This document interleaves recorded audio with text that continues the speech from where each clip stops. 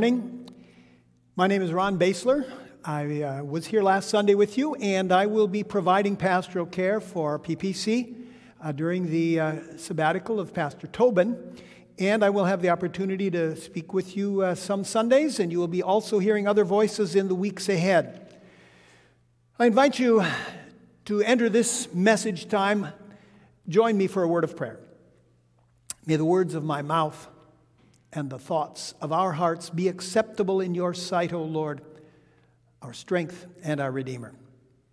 Amen.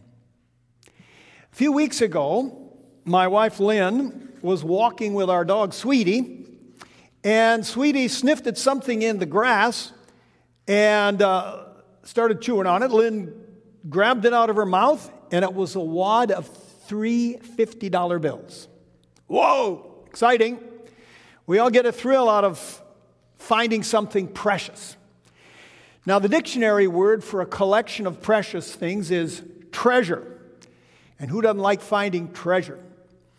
One of my favorite books when I was growing up was Robert Louis Stevenson's Treasure Island, a pirate story. Arrgh! Treasure maps, buried treasure, lots of fun. I have here a little ceramic treasure box that I made for my grandson, Jules. He's almost 4, and this little box is stocked with little boy treasures. Got a little piece of foam rubber he found the other day, and of course, a Sangria Señorial bottle cap. He just found the cap, by the way, nothing else. And a little bouncy ball, some rocks. Our ideas of treasure, they may change as we grow, but we still like the idea of finding treasure. What precious things do you consider to be your treasure? Today, Jesus uses treasure talk to help us understand ourselves and see some things about God's kingdom. 2 short verses today, and I invite you to join me as we read those. The kingdom of heaven is like a treasure hidden in a field. When a man found it, he hid it again, and then in his joy went and sold all he had and bought that field.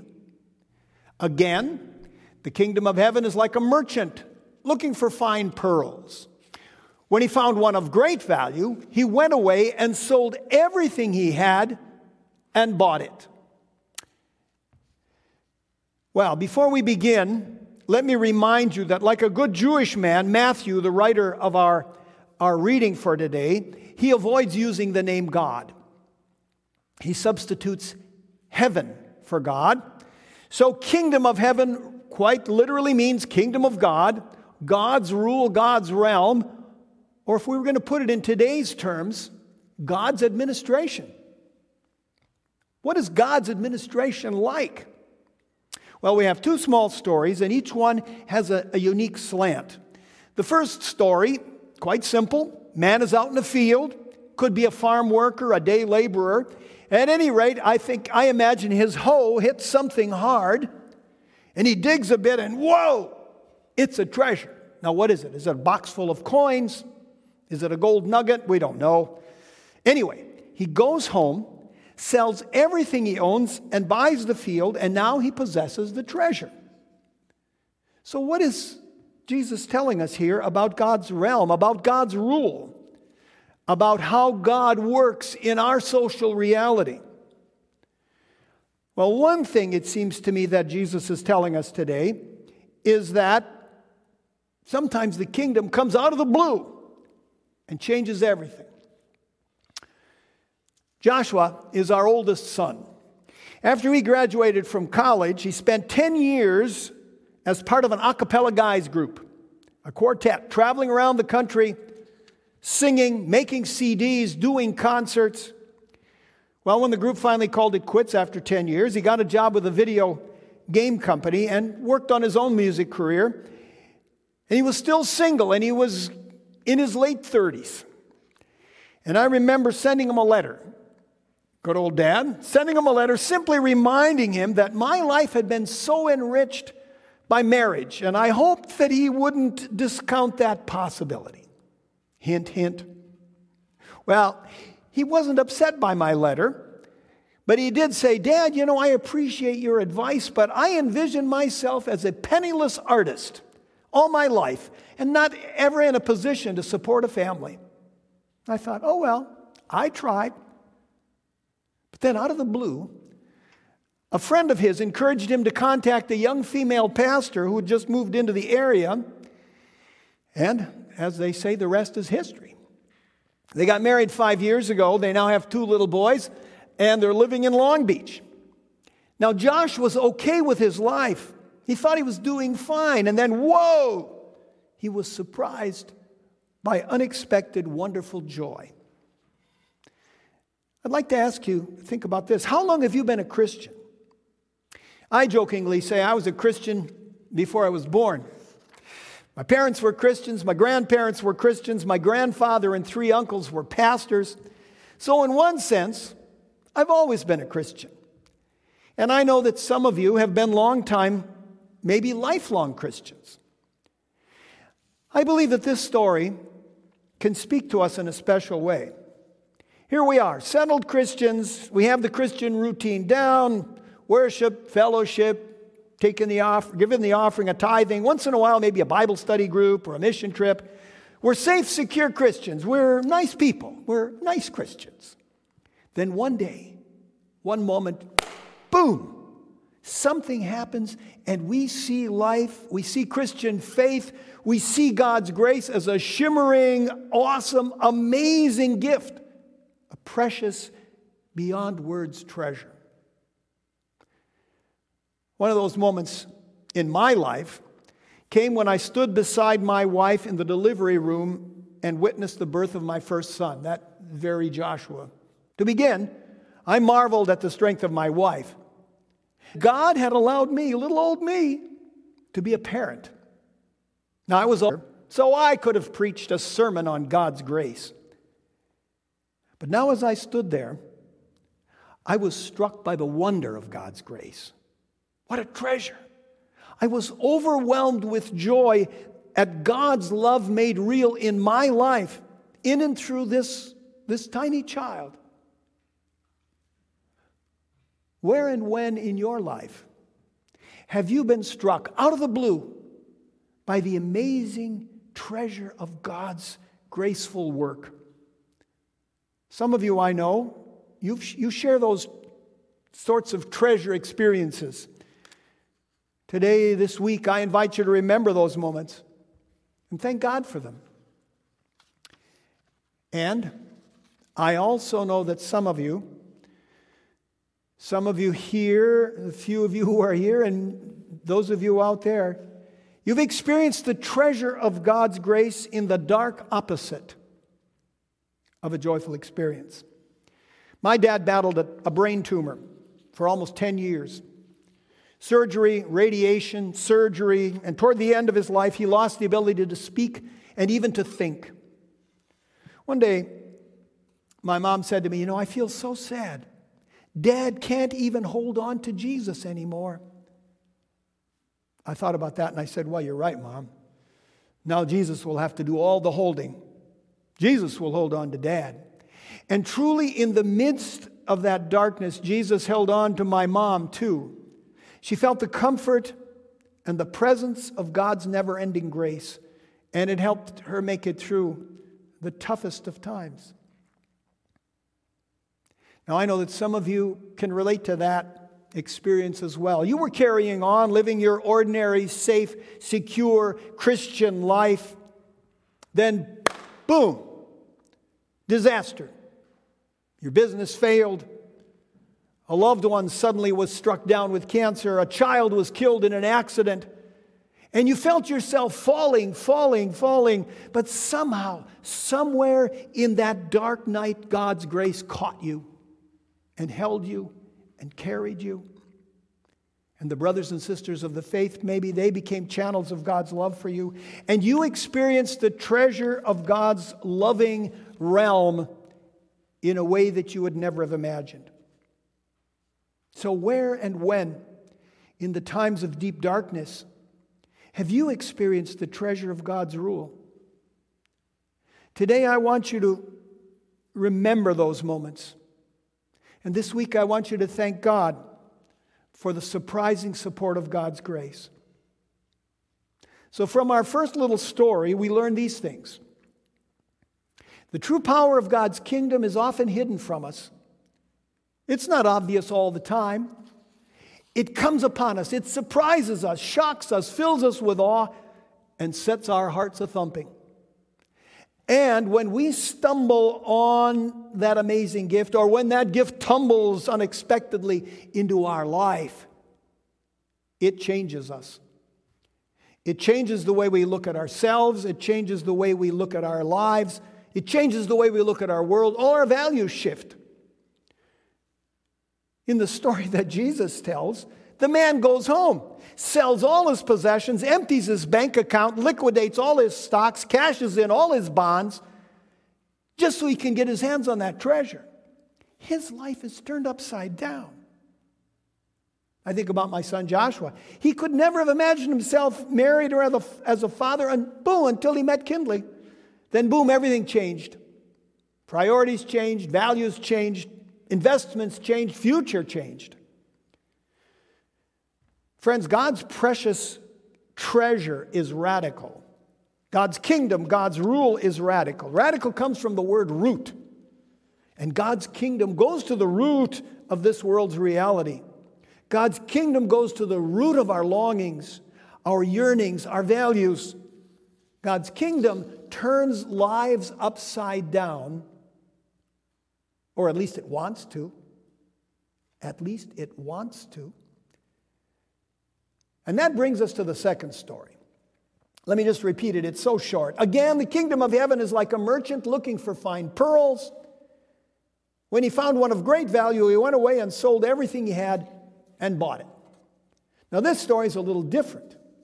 Here is someone who is looking, seeking, searching. Now, how are you and I like that person? Let's think about that for a moment.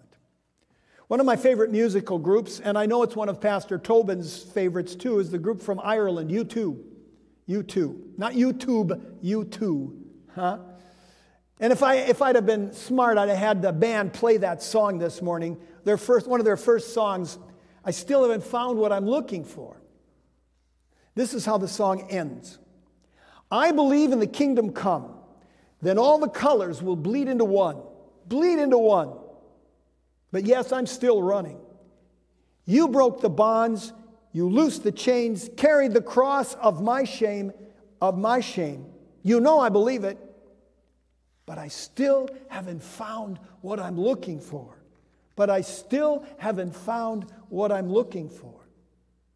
Now, is the singer a Christian? Sure sounds like it. I believe in the kingdom come. You broke the bonds, loosed the chains, carried the cross of my shame. You know I believe it. Now that sounds like a Christian declaration to me. And yet he finished the song with these haunting words. But I still haven't found what I'm looking for. I still haven't found what I'm looking for. Can you identify with those words? Can you be a Christian and still not find what you're looking for? Why might that be? When I first came to California in 1998 and began my work as a pastor in Orange County, one of the terms I learned was seeker. We were told that some people at worship were members and some people were seekers. The implication was that some people were settled in their faith and some were still looking, searching, seeking. Is that how it is? Some are settled and some are seekers? Well, I don't know about you, but I'm convinced that as long as I'm on this earth, I will always be both a Christian and a seeker. How about you? Yes, I've found life and hope in Christ's church. And yes, my faith has been nurtured by the example of my brothers and sisters in the faith. And yes, I've pledged my allegiance to Christ's kingdom. And I've been fed by Christ's meal and found strength to move forward. Yes, I want to follow Christ's way. And yet, as U2 sings, Still haven't found what I'm looking for. Not completely, not totally. Let me explain why.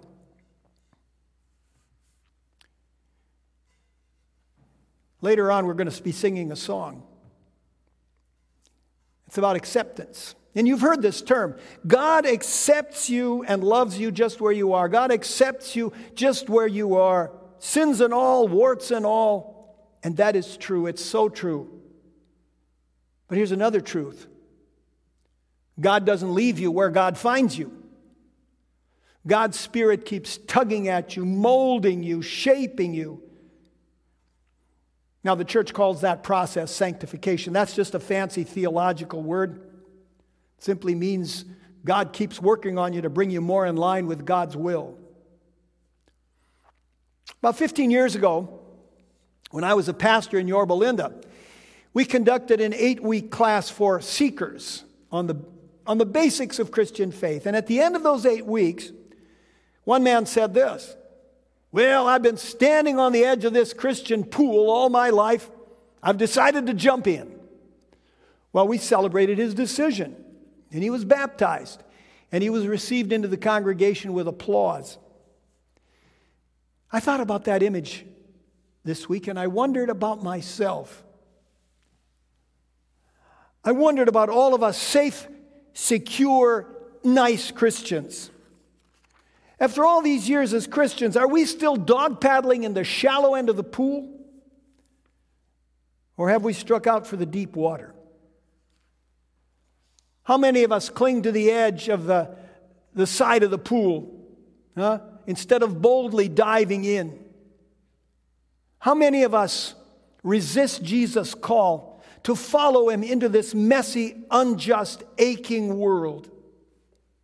Or to go back to the image that Jesus uses, how many of us pearl merchants settle for the nice domestic cultured pearls and hold back from that total, radical, life-altering encounter with a priceless pearl that would turn our lives upside down?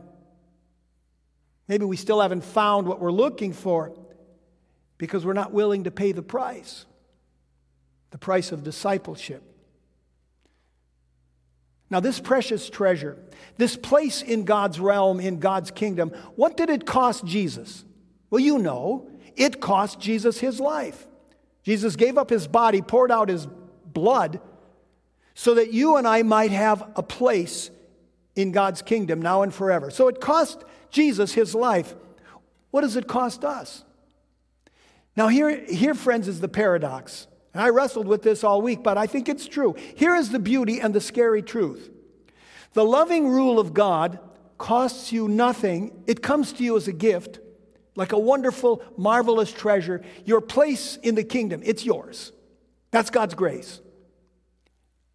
And at the same time, the loving rule of God will cost you everything. It seeks to turn your values upside down, turn your heart inside out, turn your life into a new creation. Lent is the time for self-examination. So let me ask you this. Is your life in 100% alignment with God's will? Are your priorities in perfect agreement with God's priorities? Are you perfectly obedient to the work of the Spirit in your life? I don't know about you, but I'm guessing most of you are like me. That old Adam, that old Eve, inside resists God's work in our lives. We say yes to God's will, and we turn away and kind of mumble and say, well, I don't know, not completely. Or we say, yes, Lord, but... Yes, Lord, but first yes, Lord, but not there. Martin Luther, one of my spiritual heroes, said this: "We are not yet what we shall be, but we're growing toward it. The process is not yet finished, but it's going on. This is not the end, but it is the road. All does not yet gleam in glory, but all is being purified. So, friends, the fact is, in this life, we are never settled Christians, never done becoming Christians. That's why we keep seeking. But friends, the good news for today is this. Never fear. God will not stop working with us stubborn people. This week, let's say thank you to this God who finds us, who accepts us right where we are, but then continues to move us, to mold us, and change us into the people we were created to be. Amen. Let us pray.